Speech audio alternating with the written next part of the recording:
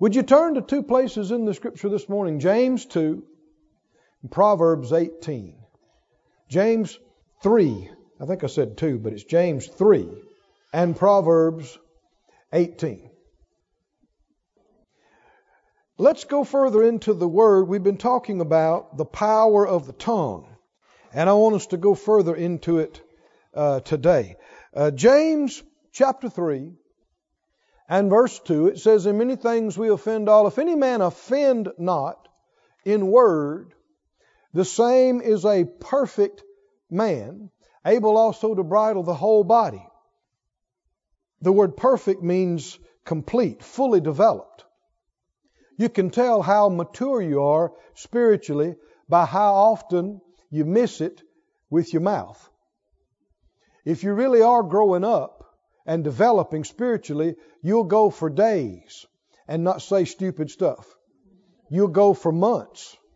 If you're really becoming mature, you'll go a year at a time and not say unbelieving bad stuff. But if you're just saying dumb stuff, every other breath, then you are a baby Christian. You are not developed. And so, should we grow up? I got 4 nods and a grunt. You think we ought to grow up? Yes. Is there an indicator? Yes. How can you tell you're growing up? If you don't miss it in what you say, you are a completely developed individual and able to control things in your life, including your whole body, the verse said. He went on to talk about how you can control a horse with a bit and a bridle. You can control a big ship with a little rudder. And he goes on to say, and that's the way the tongue is in your life. So we can alter the direction of our life with the words that we're saying. Proverbs 18, if you'd look in verse 20. Proverbs 18 and 20. He said, "A man's belly will be satisfied with the fruit of his mouth, and with the increase of his lips shall he be filled." Increase doesn't begin in your checking savings accounts. It doesn't begin in your purse or your pocketbook. It starts in your mouth. And the great thing about it is you can have 0 in your checking account and you can talk increase right now. You don't have to have another dollar to do that. And talking that will begin to pull you out of lack into abundance, into plenty and abundance.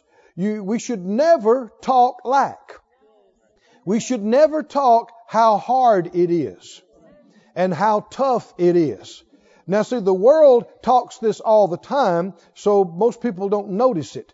And Christians are talking the same dumb stuff the world is, but you and I ought not talk. Don't talk about what you don't have. Don't talk about what you don't know. Don't talk about what you can't do.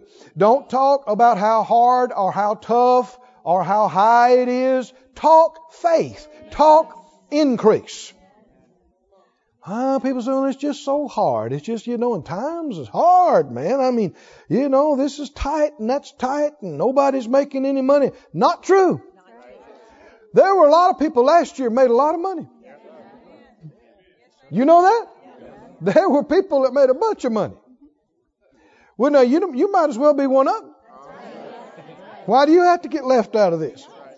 Well, that year's past, but this can be a great year for you, no matter what is going on in the company, in the community, in the government. Now, yeah, we need to pray and believe for our country, but even if some tough stuff's going on in other places, Dave was reading the scripture about your place is pleasant, right?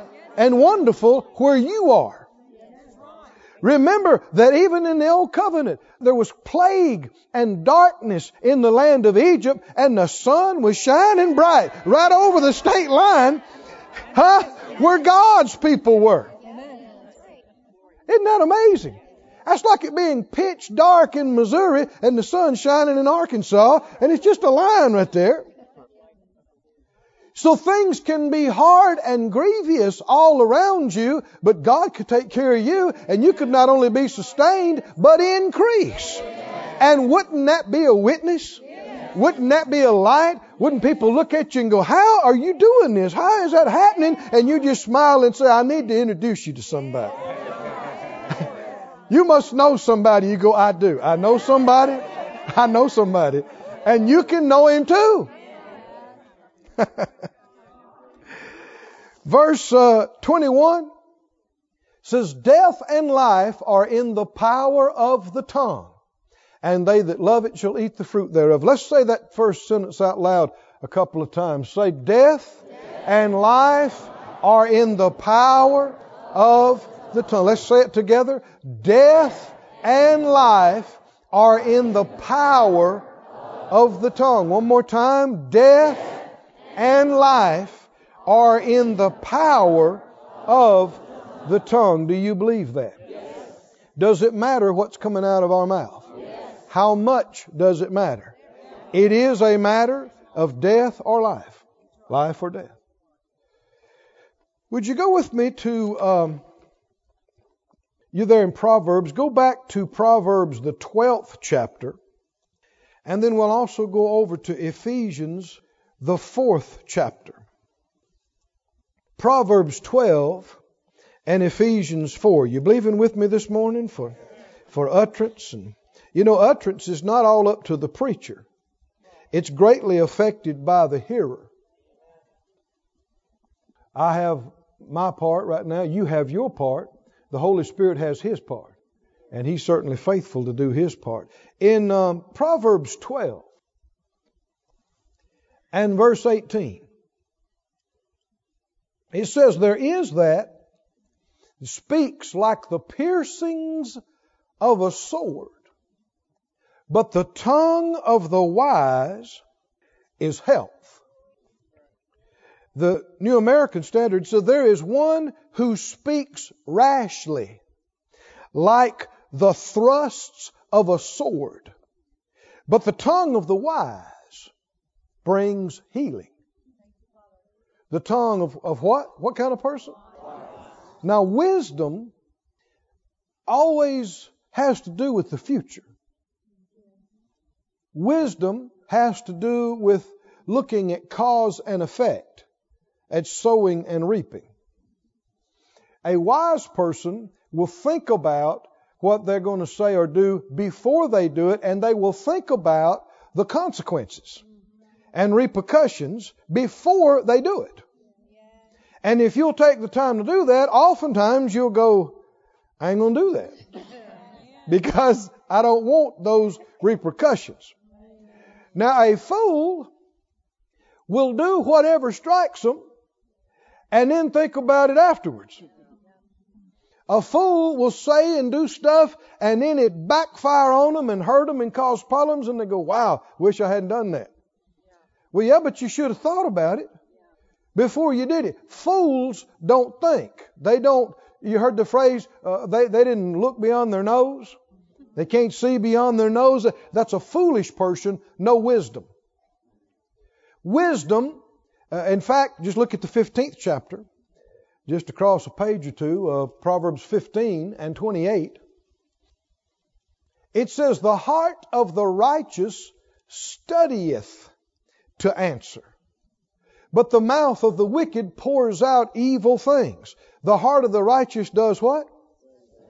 Studies to answer. Is that thinking before you speak?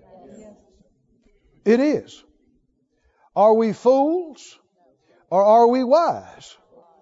If we're going to be wise, we can't just say whatever crosses our mind. We can't just talk about how we feel. We have to think about the effects of our words before we release them. And then we should speak on purpose and speak for effect. Now, this is a person who's growing up spiritually, who's developing, who is learning to choose their words wisely and release faith and love and wisdom in them, and to accomplish a certain purpose, to cause some things to happen. Not just telling what I feel and what I think, but using your words on purpose. In Isaiah 55, you don't have to turn there, they'll put it up on the screen for us. But Isaiah 55:10, the Lord speaks about His words. He says, as the rain comes down from heaven, rain comes down, snow from heaven, returns not there, but waters the earth, and makes it bring forth and bud, that it may give seed to the sower and bread to the eater. The rain comes and produces something. Can you see that? Yes. Something good. Something to eat. Verse 11, the Lord says, that's how my word is that goes forth out of my mouth. It shall not return to me void, but it shall accomplish that which I please, and it will prosper in the thing whereto I sent it. It referring to what? What did He send? He sent His word, and He sent His word to do something. God doesn't just comment on stuff. He changes things when He speaks. He doesn't just make remarks. He remakes when He speaks. What about your words? When you talk, what is going on? What happens when you speak? Now see, so many have thought that words are just for expressing yourself, informing, requesting. And this is a big mistake. People just, this is how I feel, this is what I think, and a lot of times repeating what other people said. And this is a mistake. So much of what you think and feel should never come out of your mouth and mine. And you'll tell carnal people are always talking about how they feel.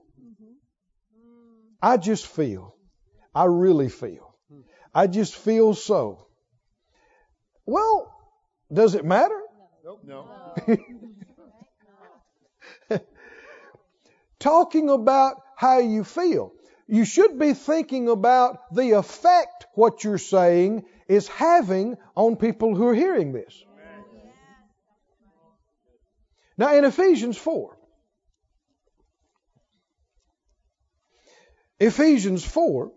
and 29, he said, let no corrupt communication proceed out of your mouth. Did he say try not to? Did he say work on it? No, don't let it come out of your mouth. But what should come out of your mouth is that which is good to the use of edifying. Edifying is where we get our word edifice from. It has to do with something that's built on a foundation and builds up like a skyscraper. It builds up. So that which is good to the use of building up, that it may minister grace to the hearers. What's going to minister grace to the hearer? What's coming out of your mouth is ministering grace. Now, is this significant? Will the grace of God help people? Can grace of God come into people's minds, hearts, lives, bodies, marriages, homes when you open your mouth? That's a little weak. Is it true? Is it possible that you could say some things that people would hear and it's not just your words? God gave those things for you to say, and you're speaking them, and they were weary, they were worn, they felt like quitting and giving up. But after listening to you for 30 minutes, they want to get up and tackle this thing again, and they believe they can have a different outcome. What happened? That you were a vessel, but God ministered grace to them through those words, and His grace is more than enough. With enough grace, you can get through anything. You can receive anything with enough grace. And grace can be ministered through words that you speak. In the, the New Century version of this verse, New Century says, when you talk, do not say harmful things, but say what people need. Words that will help others become stronger. Then what you say will do good to those who listen to you. Mm-mm. See, God says, when I speak, it never comes back to me empty. It always accomplishes what I mean for it to do, and it'll prosper and do what I sent that word to do. Well, He's your Father. You are made in His likeness and image. You are a speaking spirit, and if we would, we could be sending our words, and they wouldn't be returning empty, and they would be doing good to people that heard it, and prospering them and increasing them. I'm believing for the words that are coming out of my mouth right now to do that very thing. I'm not a preacher, Brother Keith. This ain't a preacher verse. That's right. This ain't just for preachers. This is for everybody. You're supposed to come in here and get your little tank filled right up. Yes, sir. And then you go out and release words of life and blessing on your kids and your grandkids and your spouse and your neighbors and the people you work with and the folks in the grocery store. Come on, are you listening? Yes, sir. And you always got just the right thing to say. Now, if you're going to have this, you got to quit telling everybody what you think and how you feel. And you got to start thinking about what do they need to hear, what's going to help them, and wait and pause and study to answer. Now, oftentimes you won't get it even while you're talking with them. You may not get it that night. It may be 3 days later. It may be when you see them again next time. Are you listening, friends? You may have to call them on the phone tomorrow or something.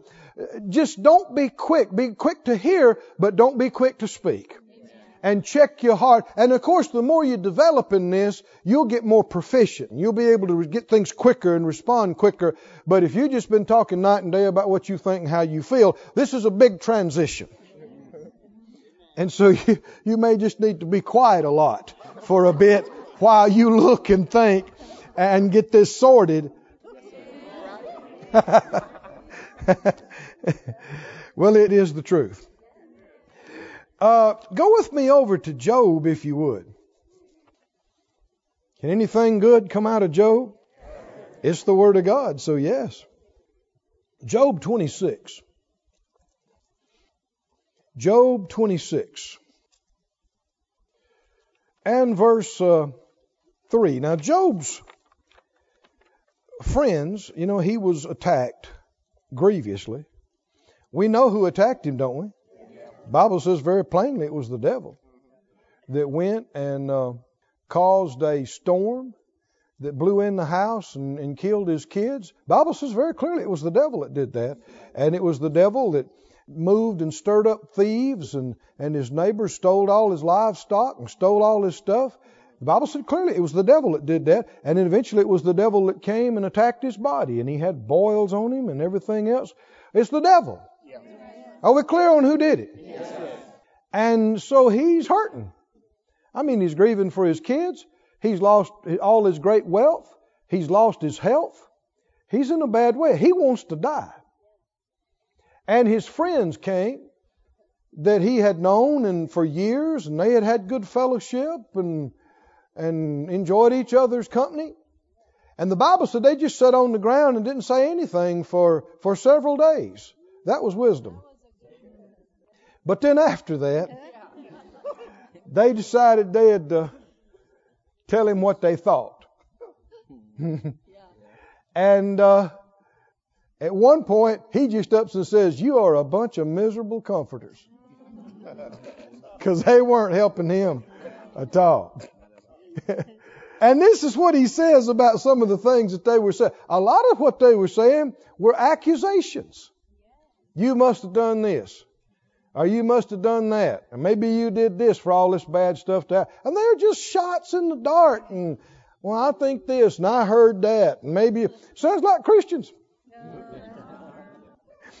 And Job says in Job 26:3, after, I guess this is about 24 chapters of this, he says, "How have you counseled him that has no wisdom?" He's being sarcastic.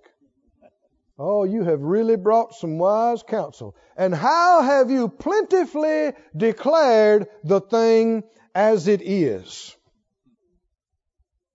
Now, what does that mean? You have really told how it is. And how has that helped us? Have you ever heard people say, well, I'm just calling it like I see it? And that's helping us how? He said, you have plentifully declared the thing as it is. If there's a problem, so many times you don't need to talk about it.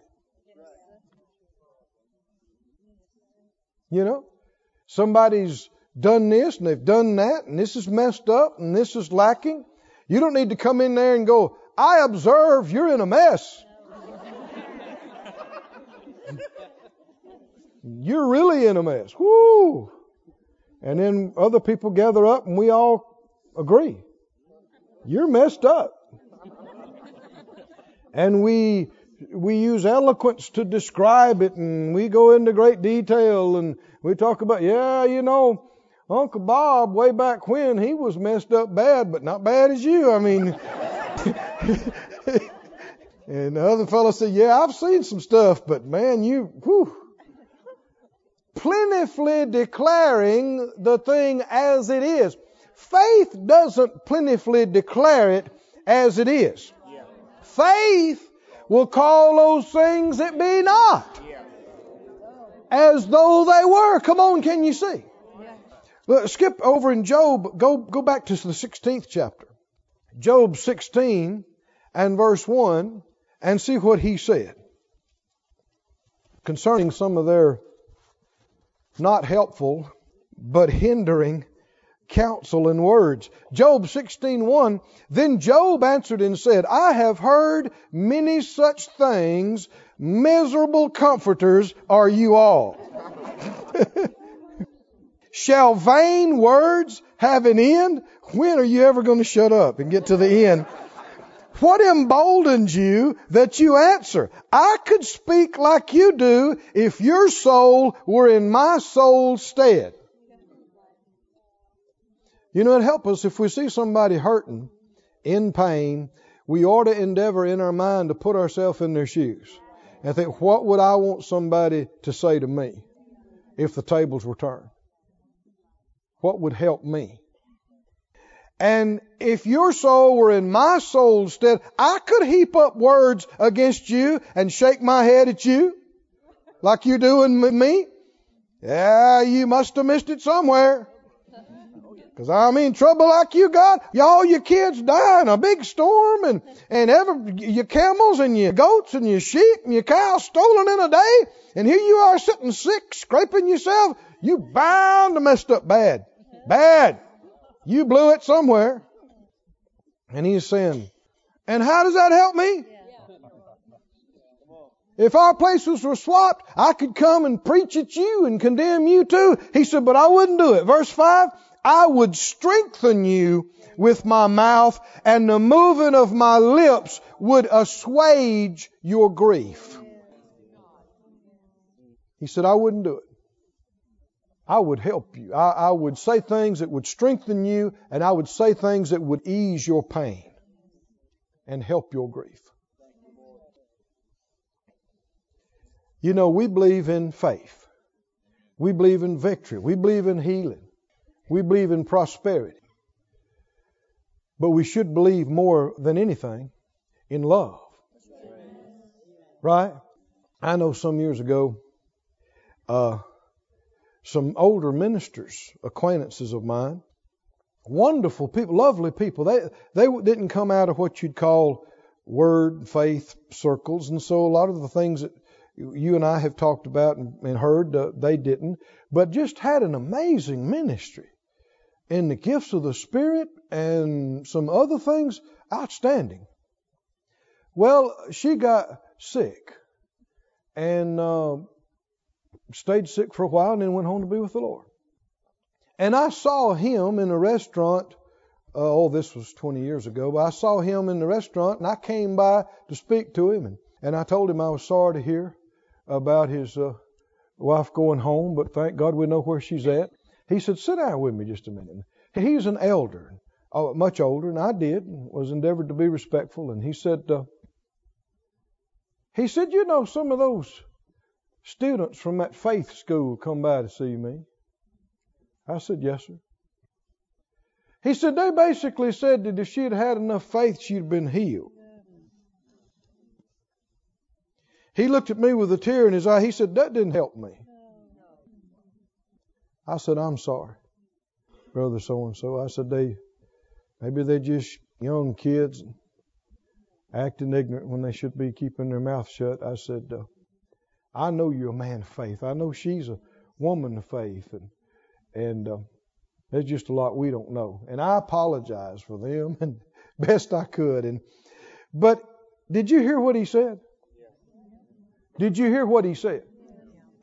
What if it was that she was lacking in faith?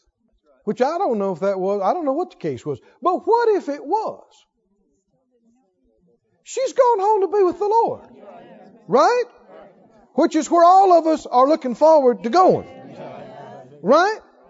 And what we should be thinking, what should we be thinking? Help me out. What would help him? What could we say that he could hear that would strengthen him? That would help assuage his grief? And you know, until you have been where somebody is and you have overcome what they're dealing with, you need to be quiet about what somebody ought to do and how they could do this and that. I've seen some of these folks that are so quick to holler, well, you should have believed God, you should have done that, and you should have done this. And I mean, they can get a toe ache and cry half the night. I mean, pitiful. Just no faith. But they can sure tell everybody else what they ought to be doing. It's easy to talk. It's kind of like armchair quarterbacking. You know? I mean, you can kick and you can holler and you can go, why didn't you catch the ball? Why didn't you? It was right there. It was right there. All you had to do is close your little hands. Oh yeah, it's easy for you sitting up there in air-conditioned comfort in your lazy boy with your glass of tea and holler about catching the ball. But what you don't know is that when he turned to catch the ball, those 3 fractured ribs he got last week was calling his name big time. And sun and sweat was in his eyes. And how many know it's a whole nother thing when you're out there on the field, in the middle of it. So don't be telling people, well, if you had enough faith, or why didn't you do this, or why'd you put up with that? Well, what are you doing? And what have you done? And what have you overcome? Have you ever had what they had? Have you ever dealt with what they're dealing with? Because if you had and you overcome it, you know it was by the grace of God, and you'd be compassionate, and you'd be merciful, and you'd be kind. So the loudest, most judgmental people are also the people who've done nothing. Amen. But what should we be thinking about? What the scriptures say, don't let any corrupt thing, no hurtful thing come out of your mouth. But what? Only what is good to the use of building them up, that it would minister grace to the hearer. Can you say amen? Amen. Look in, we can just put this up on the screen. You don't necessarily have to look this up. But in Daniel, the 10th chapter, Daniel 10 and 12, you see such a clear picture of the power of words in this area. Daniel was fasting and seeking the Lord, and the Bible said that the angel came and appeared to Daniel, said to him, fear not, Daniel, for from the first day that you did set your heart to understand and to chasten yourself before your God, your words were heard, and I am come, why? For your words. Is it so that angels move because of our words? That's a whole nother message, isn't it? Verse 13, he goes on to talk about what's going to happen and explains to him. And in verse 19, he said, O man greatly beloved, fear not, peace unto you, be strong, yea, be strong. Now the angel is speaking words to him. If you read the previous, Well, back up to verse 18. I may be moving too quick on this. Back up to verse 16. He said, one like the sons of men touched my lips, and when I opened my mouth, I spoke. And I said, my Lord, the vision, my sorrows are retained to me. I have no strength. When he saw this angel, he fell out, and he couldn't even raise his head. He couldn't even speak. And in verse 17, how can the servant of this my Lord talk with this my Lord? For as me, straightway there remains no strength in me. There's no breath left in me. These are amazing beings, aren't they? And verse 18, then there came again and touched me one like the appearance of a man, and he strengthened me. Verse 19, he said, O man greatly beloved, fear not, peace be to you. Is he saying something to him? Is he saying something just to give him a positive reinforcement? Are these words are released to actually do what he's saying, to give him peace and to make him strong? And when he had spoken to me, I was strengthened. Everybody say that out loud. When he had spoken to me, I was strengthened. Say it again. When he had spoken to me, I was strengthened. Say it again. When he had spoken to me, I was strengthened. And he said, okay, now Lord, speak. You can talk to me now because you've strengthened me. He was able to raise his head up and get up and listen and breathe. Why? Because this word was spoken to him. Peace. Be strong. And it wasn't just information. It picked him up. The very words picked him up. Wouldn't it be good for people that had listened to you to be able to say, when you spoke to me, I was strengthened. I was getting weary. I felt like quitting. I was down. But when you spoke to me, it ministered grace to me. When you spoke to me, it helped me. It helped me. You won't get those kind of results saying everything that crosses your mind or telling everybody how you feel. Most of how you feel should never come out of your mouth. Now come on, think about this. We need to ask ourselves, why am I telling them this? It was just so hard at work today. Whew, and that old gal that works over there, she chewed me out. And man, that guy, he said this and he did this. Why are you telling them this? Why? Usually, you're either wanting them to feel sorry for you and pet you, which is the last thing your flesh needs. Flesh doesn't need to be petted. Flesh needs to be crucified. Or you're trying to impress them with what you said or did and wanting them to think big and much of you, and that's pride. That's ugly and just as bad. And a lot of times when you're telling somebody your problems, if you'd just stop and think about it, you'd realize a lot of folks are just barely making it. They're struggling with their faith to deal with the stuff that they've got, and they just don't need to hear yours. Because they're not going to respond in faith. They barely got a half a nostril above water anyway, and they'll hear yours and they just go, oh Lord, it's that way everywhere. They don't need to hear your problems too, because it's not going to help them. It would just discourage them to hear.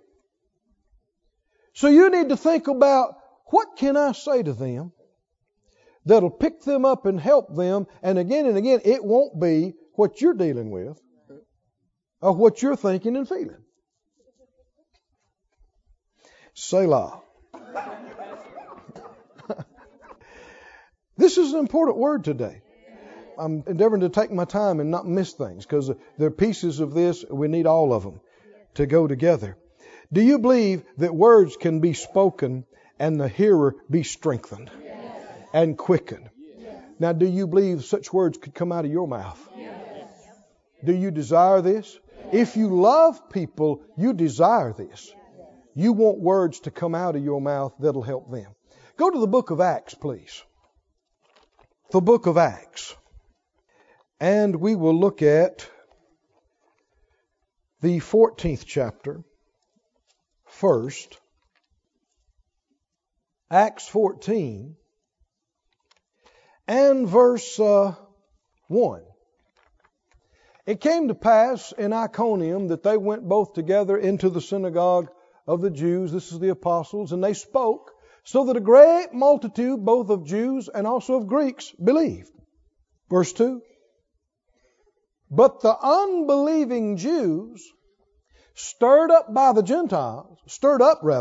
Gentiles, and made their minds evil affected against the brethren. Paul and his company come in. They're preaching the Word of God. People are getting helped. People are getting stirred up. These other people come in and start saying things against Paul and the apostles and their ministry team, so that a number of people, their minds are changed toward these men of God and no longer go to their meetings and no longer listen to them and receive from them. Is this serious? Are these men sent of God? Are they anointed? Is this message from the Lord? Do they need to hear this word? Yes. But now they're not going to hear it. Because somebody came along and talked to them and said negative things about these individuals and convinced them. You wonder if all the churches across the country and the world this morning, if there are people not in those services that should be, not getting things they should be getting because they listened to somebody somewhere that turned their mind against it. And so now they are laying out and they're unhooked and they're not getting the supply of the Spirit that they need and they're not getting fed and they are bitter. And that root of bitterness is also defiling other people that listen to them because they're spewing out the same stuff to anybody that'll hear them. The Scripture says in the NIV, it said they poisoned their minds against the brothers. The NAS says they embittered them against the brothers. Now this is the work of the devil through people's mouths, including Christians' mouths. Did you know the devil wants to use your mouth?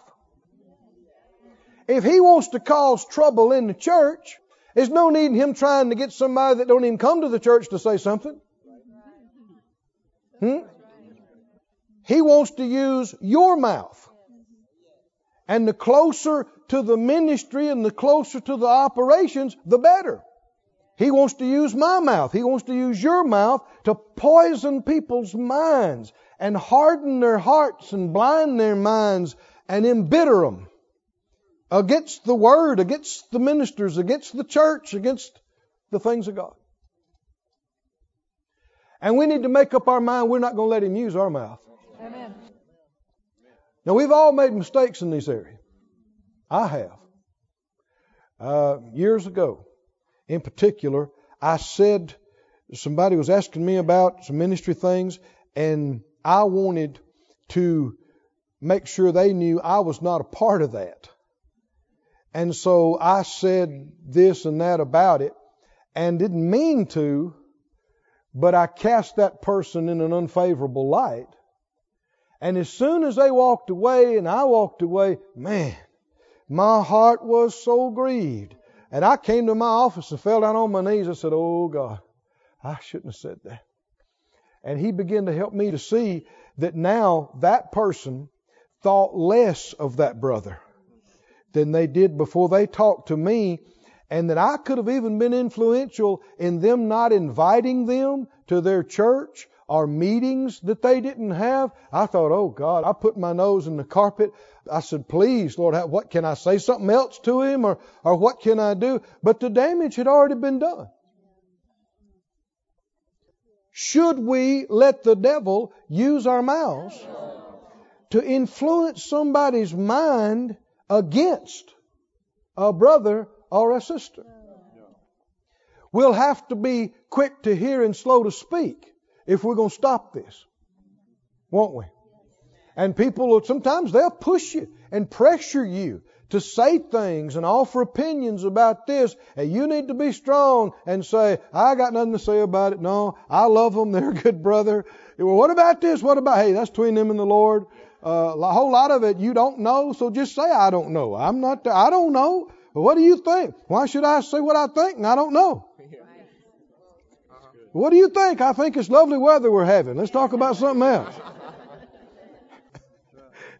Can you say amen?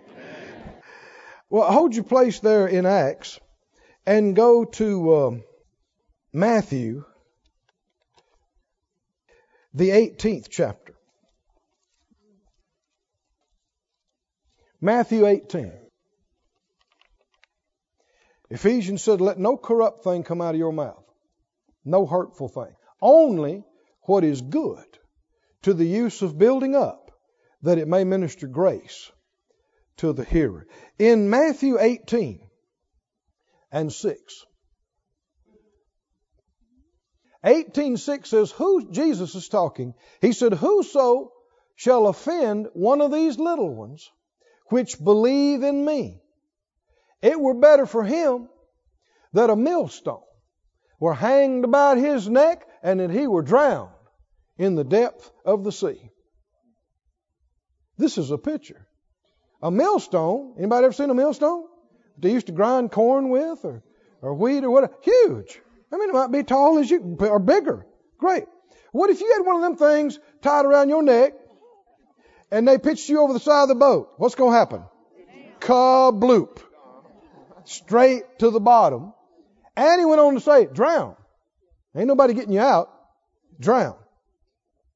And that's better than something else? How could having a big rock around your neck and thrown into the sea and drowning, how could that be better than anything? It can be better if you drowned and went on to be with Jesus instead of causing a young believer who believes in the Lord to no longer believe in the Lord. This word offend has that connotation. Offend means that you stop believing in somebody you should believe in. They got their minds evil affected, embittered, changed, hurt, mad, and unhooked, and quit believing in somebody they should be believing in. Oh, friend, we should only be encouragers of the brethren, not discouragers, not hurt. You know, the Bible talks about this when those 12 spies went and searched out the land, and they came back and gave the report, and Caleb and Joshua stood up and they said, oh, it's just like the Lord told us. It flows with milk and honey. Yeah. Milk and money.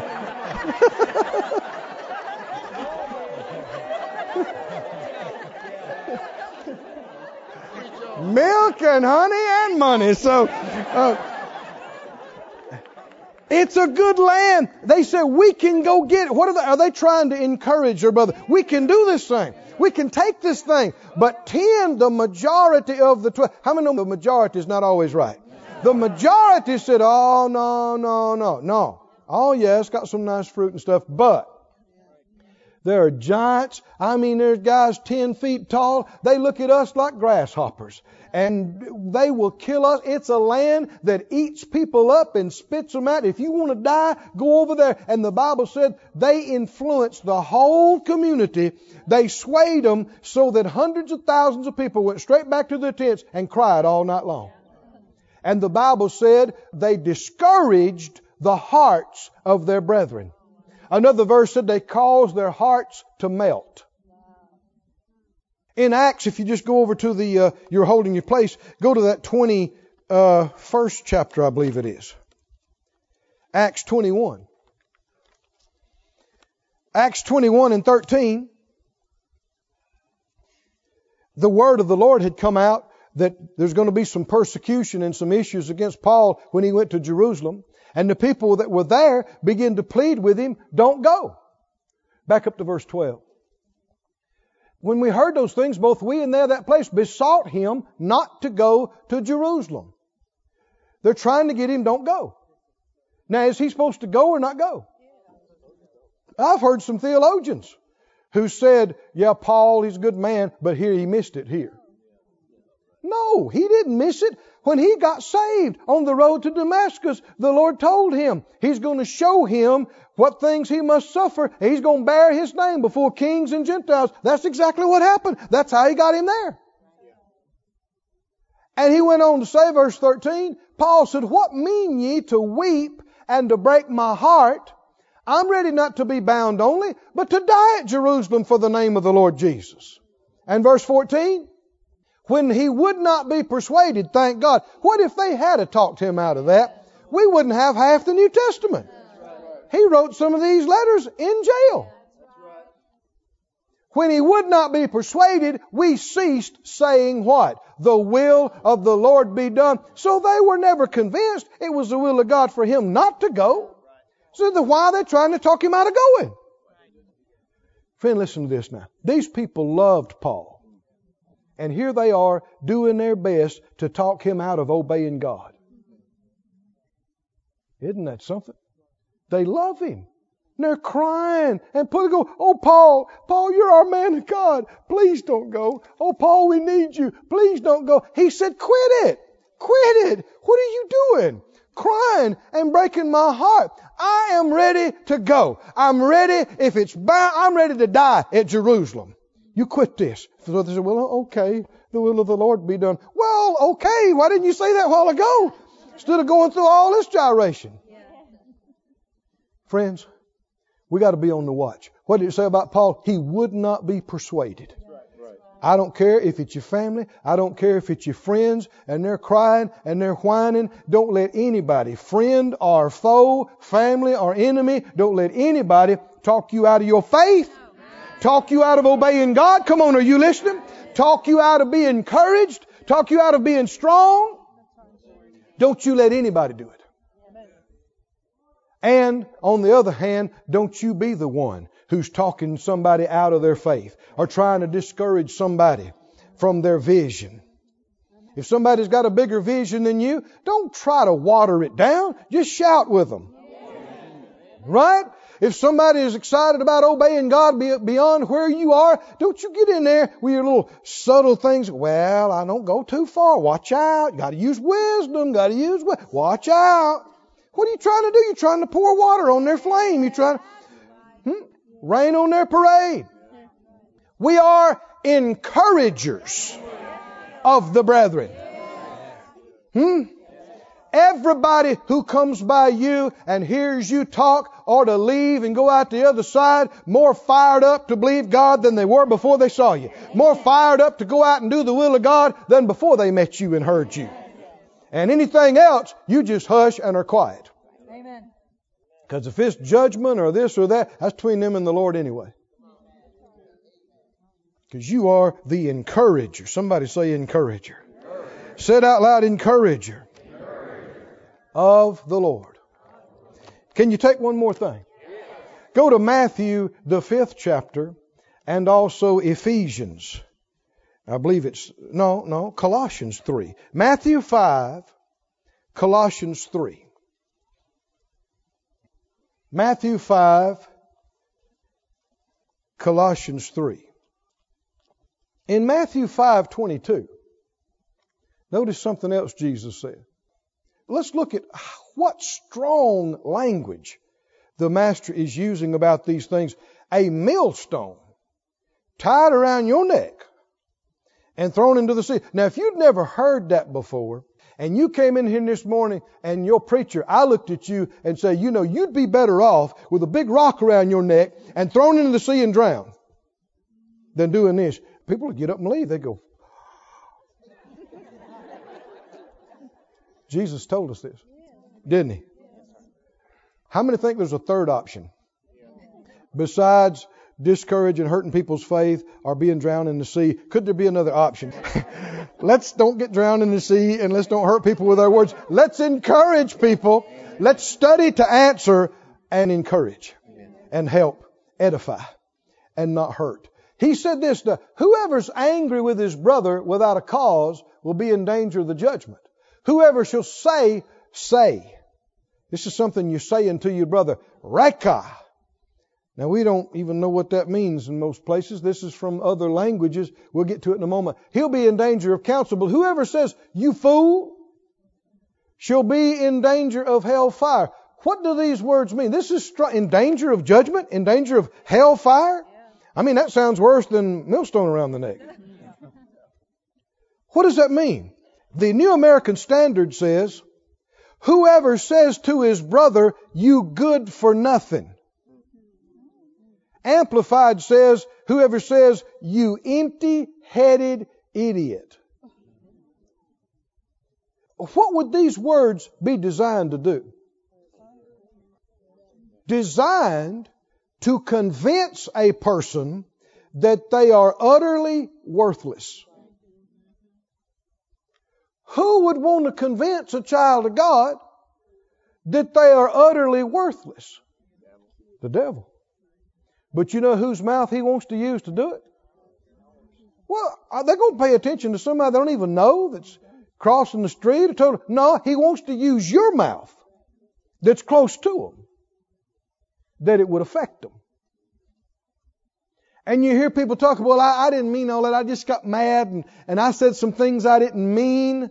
And that's what the Master's talking about. We'll be accountable for even idle and non-productive words, because the devil would try to use things and convince people. And that's why we are in danger of serious judgment. If we just get mad or we get hurt or we get upset, we light into people and we try to convince them that they are empty-headed idiots and worthless and this and that. Friend, this is dangerous ground.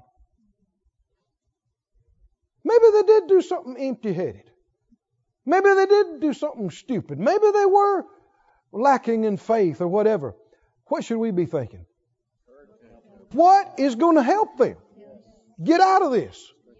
What is going to help them? Not what will hurt them. What will help them? Well, I just feel this way. Well, you don't have to say what you feel. I just got mad. Well, shut up. Be angry and what? Don't sin. Hush. Leave the room. Go somewhere. Cool down. Study to answer. Think about what you need to say and say words. Don't just say to express. Speak for effect. Like God. I'm going to release my words. What can I say, Father, that'll help this one? And how many believe in every situation God knows exactly what they need to hear and will help you? Colossians 3. Are you there? I'm getting close to closing. Colossians 3. This begins at the house. In our family. With our spouses, with our children. With our grandchildren. In Colossians 3 and 21, what does it say? Fathers, what? Provoke not your children to anger, lest they be what? Discouraged. Now, Jesus, what he was saying about telling somebody, Raka, empty-headed, worthless idiot, he said, angry with your brother. And here you see the word anger. Provoke them to anger. So much is said in anger that should have never been said. It was actually words that the devil got spoken into your home. He'd been trying to get those words spoken for some time, and he had to get people upset and mad enough to get them out. And what he wants to do is, even if you didn't mean it, he wants to bring those back to that person every day and every night for the next 5 years. Did you hear me? Because he wants to convince them that they really are empty-headed idiots, worthless, whatever. He's a mean devil, isn't he? And here he talks about parents, fathers. Don't provoke your children to anger. Why? Well, they did this and it made me mad and I let them have it. Well, then you're a fool. Well, this is my house and then I'll be... Yeah, you're a fool. You sound like a fool. You want your kids to run off and make more mistakes? You want them not want to be around you? Or do you want them to grow up and be strong? You want y'all to have a good, strong relationship 20, 30, 50 years from now. Well, think about what you're doing. Don't say what you feel. What is going to help? What is going to help? Notice what it says. Don't provoke your children to anger, lest they be what? I saw something today I hadn't seen before. You know, you see in a lot of inner city areas and a lot of hard areas, you see a lot of anger. Don't you? People are mad. They're upset. And I hadn't seen this clearly before. You know why they're mad? They're discouraged. Why are they so angry? Because you meet people and you never saw them before, and they're just angry. Man, they're mad. They'll hurt you. How did they get so angry? They've been provoked and poked and kicked since they were little kids, and they're discouraged. They don't see any way out. And that's manifested in anger. Oh, but if they could just see, there is hope. There is a way out. There is a different way to live. You can have a different life. God will help you. He will bring you out. And if they could hear somebody tell them encouraging words. Oh, somebody just like you. Just like you. Just like you. Show up with a big smile on your face. And say something that they never heard before. I had somebody look at me just last week. They said, I have never heard anybody say that to me before. I said, well, it's true. I can show you in the Bible. They smiled the biggest smile I used to hear from here. They said, I've never heard that before. I said, it's true. And you know, there's a world full of people just like that. They have never heard what you and I have heard so many years. They've never heard it before. And they're mad. And so many times people just look at them and go, well, man, what's your problem? You chip on your shoulder, you know. And what you so mad about? No, let's grow up. Let's have some wisdom. Let's realize they've been provoked. They've been kicked. They've been poked. They're discouraged. They don't believe there's any way out. So they're mad. Which is why God saved you and raised you and healed you and thrilled you and filled you and sent you across their path. And here you come at just the right time with just the right word that they need to hear. And they'll look at you and go, I had never heard that before. And you begin to see a light begin to come in their eyes. Could it be true? Could it be true God would heal me? Could it be true He would get me out of this poverty? Could it be true? Could it be true? And you need to be there to convince them that it is. Hallelujah. Stand on your feet, everybody. Thank you, Lord. Thank you, Lord. Death and life is in the power of the tongue. We are speaking spirits, just like our Father. Our words won't return void. They will accomplish what we send them to do. Thank you, Lord. Just lift up your hands. Thank the Lord for the privilege of knowing these things, being able to do these things. Say it out loud, Father God. My mouth is not my own. I've been bought with a price. Forgive me for saying wrong things, hurtful things, allowing the enemy to use my mouth. Forgive me. It's not my heart. I repent. And I make available to you my lips, my tongue, my mouth to speak your words through me. A word in season to him or her that's weary and worn.